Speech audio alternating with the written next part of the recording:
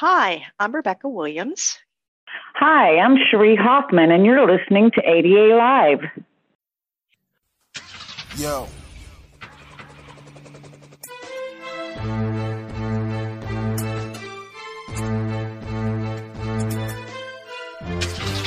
All right, let's roll. Let's go.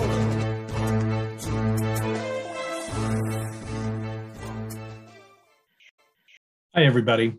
On behalf of the Southeast ADA Center, the Burton Blatt Institute at Syracuse University, and the ADA National Network, welcome to this episode of ADA Live. I'm Barry Whaley. I'm the project director of the Southeast ADA Center. Listening audience, if you have questions about the Americans with Disabilities Act, you can use our online forum anytime at adalive.org.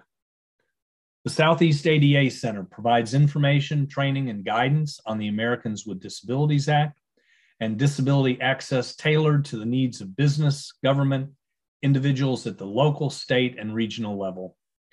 Southeast ADA Center is not an enforcement agency, and all the calls we receive are confidential. On average, Southeast ADA Center responds to 2,500 calls for technical assistance each year. These calls may come from many people with disabilities, business owners, state and local government employees, employers, and other entities. The Southeast ADA Center is a trusted source for accurate technical guidance on the law for each of their situations.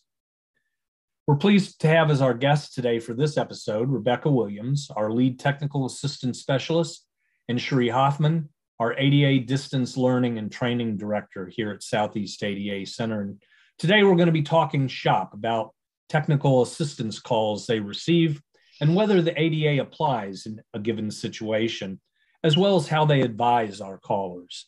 So Rebecca and Cherie, welcome, and I'll turn it over to you. Thanks, Barry. Cherie, I'm really looking forward to our coffee table chat today. You and I have been providing responses to our callers at the Southeast ADA Center for many years, and we both know that just because a caller may have a disability, the ADA does not always apply in a particular situation. So let's just throw out a few situations to each other, and we can talk through how we determine whether the ADA applies. So, Cherie, here's the first tricky call for you. We received a call from an individual that she believed was an ADA Title I employment question. She said her work required the COVID-19 vaccine. The caller said that she got the first shot and she had a very strong adverse reaction to it. So her doctor wrote a letter stating that she cannot by any means get the second COVID shot.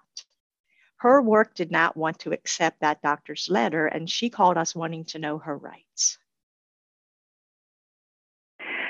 Well, Rebecca, so my response is going to be the candid, it depends. Just having an adverse reaction to a shot doesn't mean she necessarily has a disability. And in addition to that, a physician doesn't determine accommodations. When an employee requests an accommodation, a physician's role is to determine if the impairment substantially limits a major life activity and how the impairment may prevent the employee from employment. We need to guide this caller into deciding first whether she is a person with a disability as defined by the ADA, and if not, there are no protections. So that was a great question, Rebecca, and here's one for you. We had an interesting Title II question. Title II is state and local government for our listeners. A city entity was renting a space to a religious entity for a play. The church had a person who requested an interpreter for the play. When the church said, "We are unable to do this," the individual called the city to complain and called us for guidance. Cherie, I find these are always interesting because what might be considered right and the right thing to do is not always how it is viewed by the law. In this case, if the city is merely the quote landlord in this situation, the play is not a program of the city, and the city would not be responsible for providing effective communication or the ASL interpreter. Now, a city can certainly add language in its contracts for situations where it might require outside organizations to provide ADA accommodations. However, let's say they are a small church and the reason they are having the play in the city facility is because there is staging, lighting, sounding equipment that the church itself would not be able to afford because of its budget. And the only people attending are church members, and the church is not charging for the performance. So in this case, to me, it seems that there isn't an ADA case. It wasn't the city's responsibility to pay for an interpreter, and the church was exempt from hiring an interpreter under the ADA. This is a great example of how we often have to ask our callers questions to fully understand the situation before we can provide an accurate response. And generally, religious entities are exempt from ADA requirements, as you said earlier, and the fact that the church was using a city facility did not negate the church's exemption. So here's another one for you to ponder, Cherie. I took a call from the owner of a restaurant. A customer came in with a cat wearing a vest that stated it was a service animal. The cat sat on the customer's shoulder the entire time the customer was there eating. Several other customers were upset that an animal was allowed in there. The restaurant owner, who was the caller, said to me, she thinks she has to allow service animals. And so she wanted to know, was she correct in permitting the cat inside her restaurant? Well, Rebecca, like you said, we get a lot of service animal questions, and this is a great example of confusion about service animals under the ADA. So under the ADA, a service animal is defined as a dog that has been individually trained to do work or perform tasks for an individual with a disability. The task performed by the dog must be directly related to the person's disability. So to answer that question to you, the ADA does not apply because a cat is not a service animal, regardless of the fact that it was wearing a service animal vest. Thank you for clearing that up, Cherie. It is a very complex topic when we're talking about service animals. So thank you, Rebecca and Cherie. ADA Live listening audience, if you have questions about this topic or any other ADA Live topic, you can submit your questions online at adalive.org, or you can call the Southeast ADA Center at 1-404-541-9001. And now a word from this episode's sponsor. Southeast ADA Center is your leader in providing information, training, and guidance on the Americans with Disabilities Act and disability access tailored to the needs of business, government, and individuals at local, state, and regional levels. The Southeast ADA Center, located in Atlanta, Georgia, is a member of the ADA National Network and serves 8 states in the Southeast region. For answers to your ADA questions, contact the ADA National Network at 1-800-949-4232. Hi, folks, and welcome back. We're with Rebecca Williams and Cherie Hoffman. We'll continue our conversation about, is it the ADA? Well, it depends. Well, Rebecca, I'm going to start this discussion with a call I received where a bank customer who is blind was very upset. He said he gets trapped in his bank's phone push-button phone tree. And because of his vision loss, he can't push the buttons fast enough. He said he gets hung up on constantly, or he gets, please try again. What can the bank do to prevent this from happening? What are the bank's ADA obligations? Cherie, I'm sure this is very frustrating for the caller. However, I think this is one of those calls that we need to break down and look at the situation and what actually occurred to decide, does the ADA apply? My first thought is, can't everyone get caught in the phone tree for one reason or another? And if this is the case, then it's not discriminatory. It is happening to everybody. So again, my thought is it doesn't seem like it's the ADA applies here. Now he might need to try to find if he can get assistance another way and ask his bank, is there another way he can access his banking? Maybe there's an online way he can access it. Maybe he can get assistance from a friend, which isn't completely independent. But the bigger issue is, are there more ways for people to access the bank? But if everybody's getting caught in the same push button, wait here, push this button, it doesn't seem, the ADA doesn't seem to apply to me in that particular situation. So, Cherie, here's the next one for you to determine if the situation is ADA or if it is an it depends situation.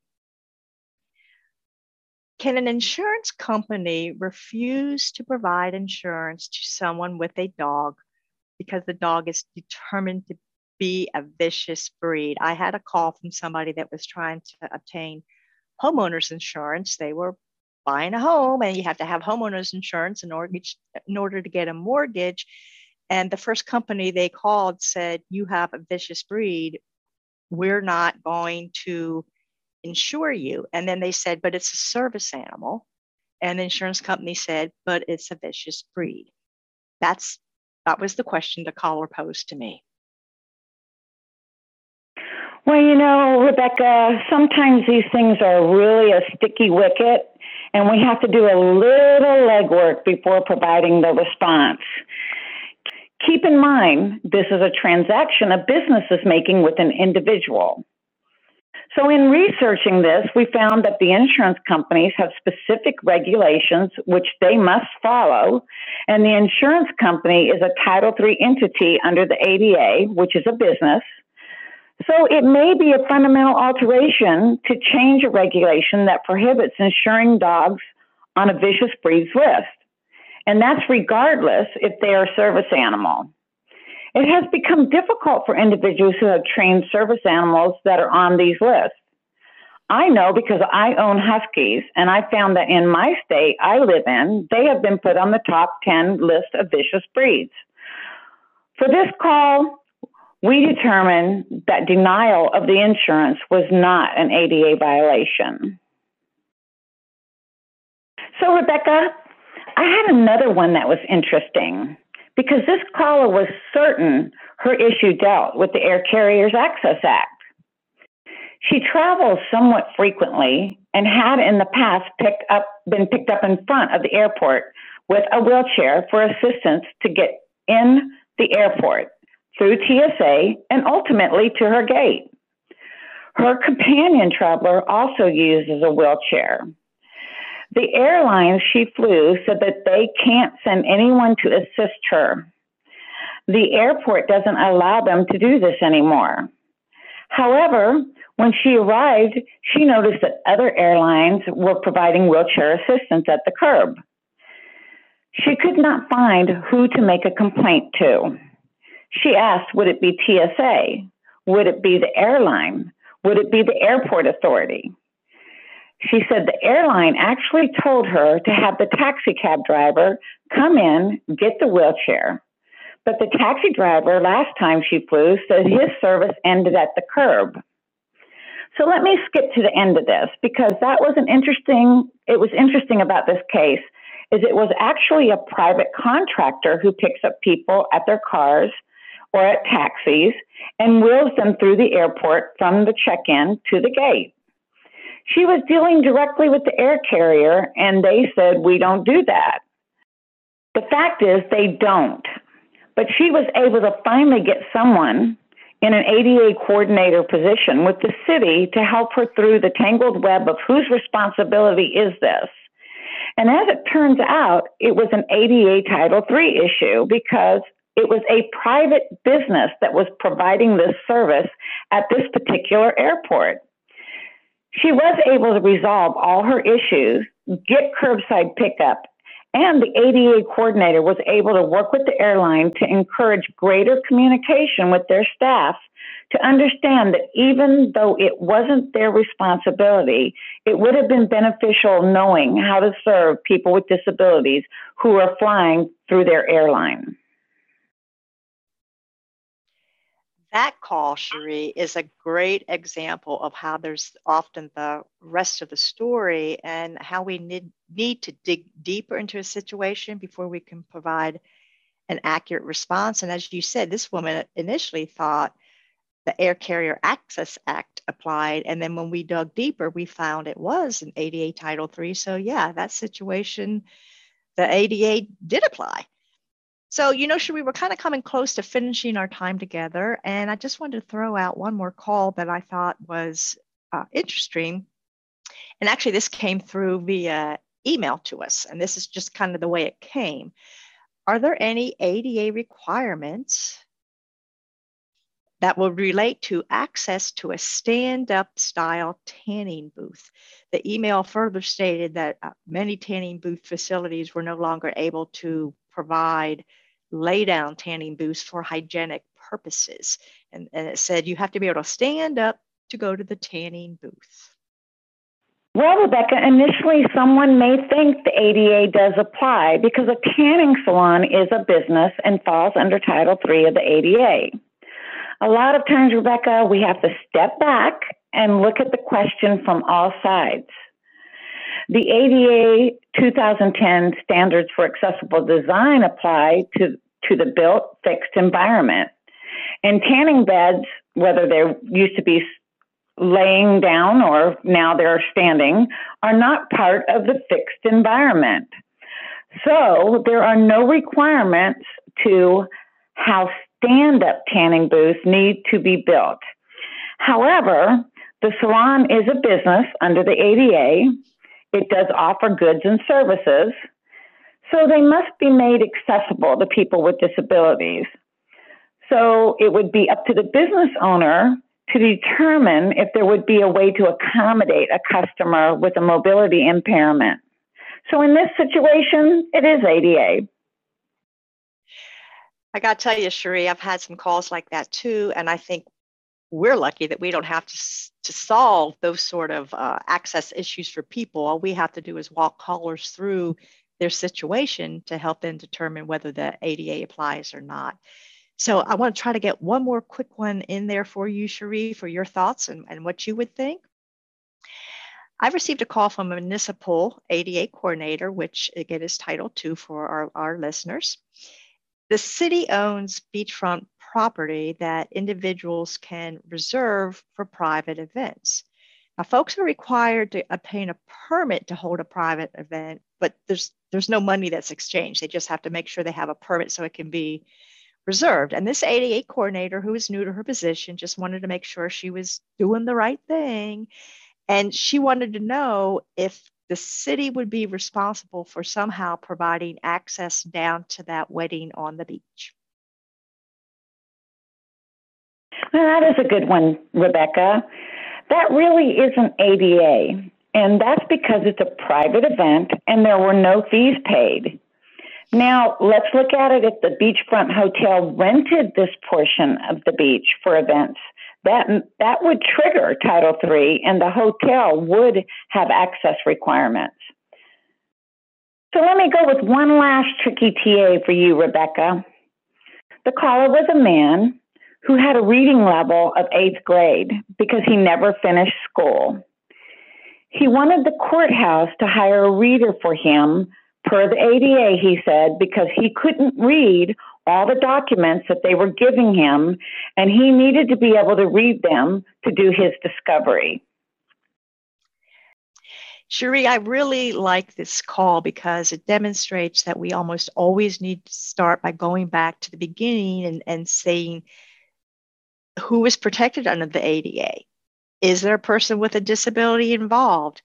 And what is the entity that's going on here? So there has to be a physical or mental impairment that substantially limits one or more major life activities to trigger ADA responsibilities. Limited reading ability only because one did not finish school is not a disability. So in this situation, it is not ADA. Well, Rebecca and Cherie, thank you for sharing your time. What a great conversation and some very valuable information about the technical assistance calls we receive and the examples of when the ADA applies and when it may not apply. The resources that you share will also be posted with this episode on our ADA Live website. So again, thank you for both joining us today, and I want to thank you, our ADA Live listeners. Remember, you can access all ADA Live episodes with archived audio, accessible transcripts, and resources on our website at adalive.org. You can listen to ADA Live on SoundCloud. Just search our SoundCloud channel at soundcloud.com/ADA Live. You can download ADA Live on your mobile device in your podcast app by searching for ADA Live. If you have questions about the ADA, you can use our online form anytime at adalive.org, or you can contact your regional ADA center at 1-800-949-4232. And as always, those calls are free and they're confidential. ADA Live is a program of the Southeast ADA Center in a collaboration with the Disability Inclusive Employment Practices, RRTC. Our producer is Celestia Razda, with Beth Miller Harrison, Mary Mortar, Emily Ruber, Marcia Schwanke, and me, I'm Barry Whaley. Our music is from Four Wheel City, the movement for improvement. We'll see you next episode. They watching. They don't want us to be a part of their city, man. They pull all these steps, man. All these curves you can't get over good, though.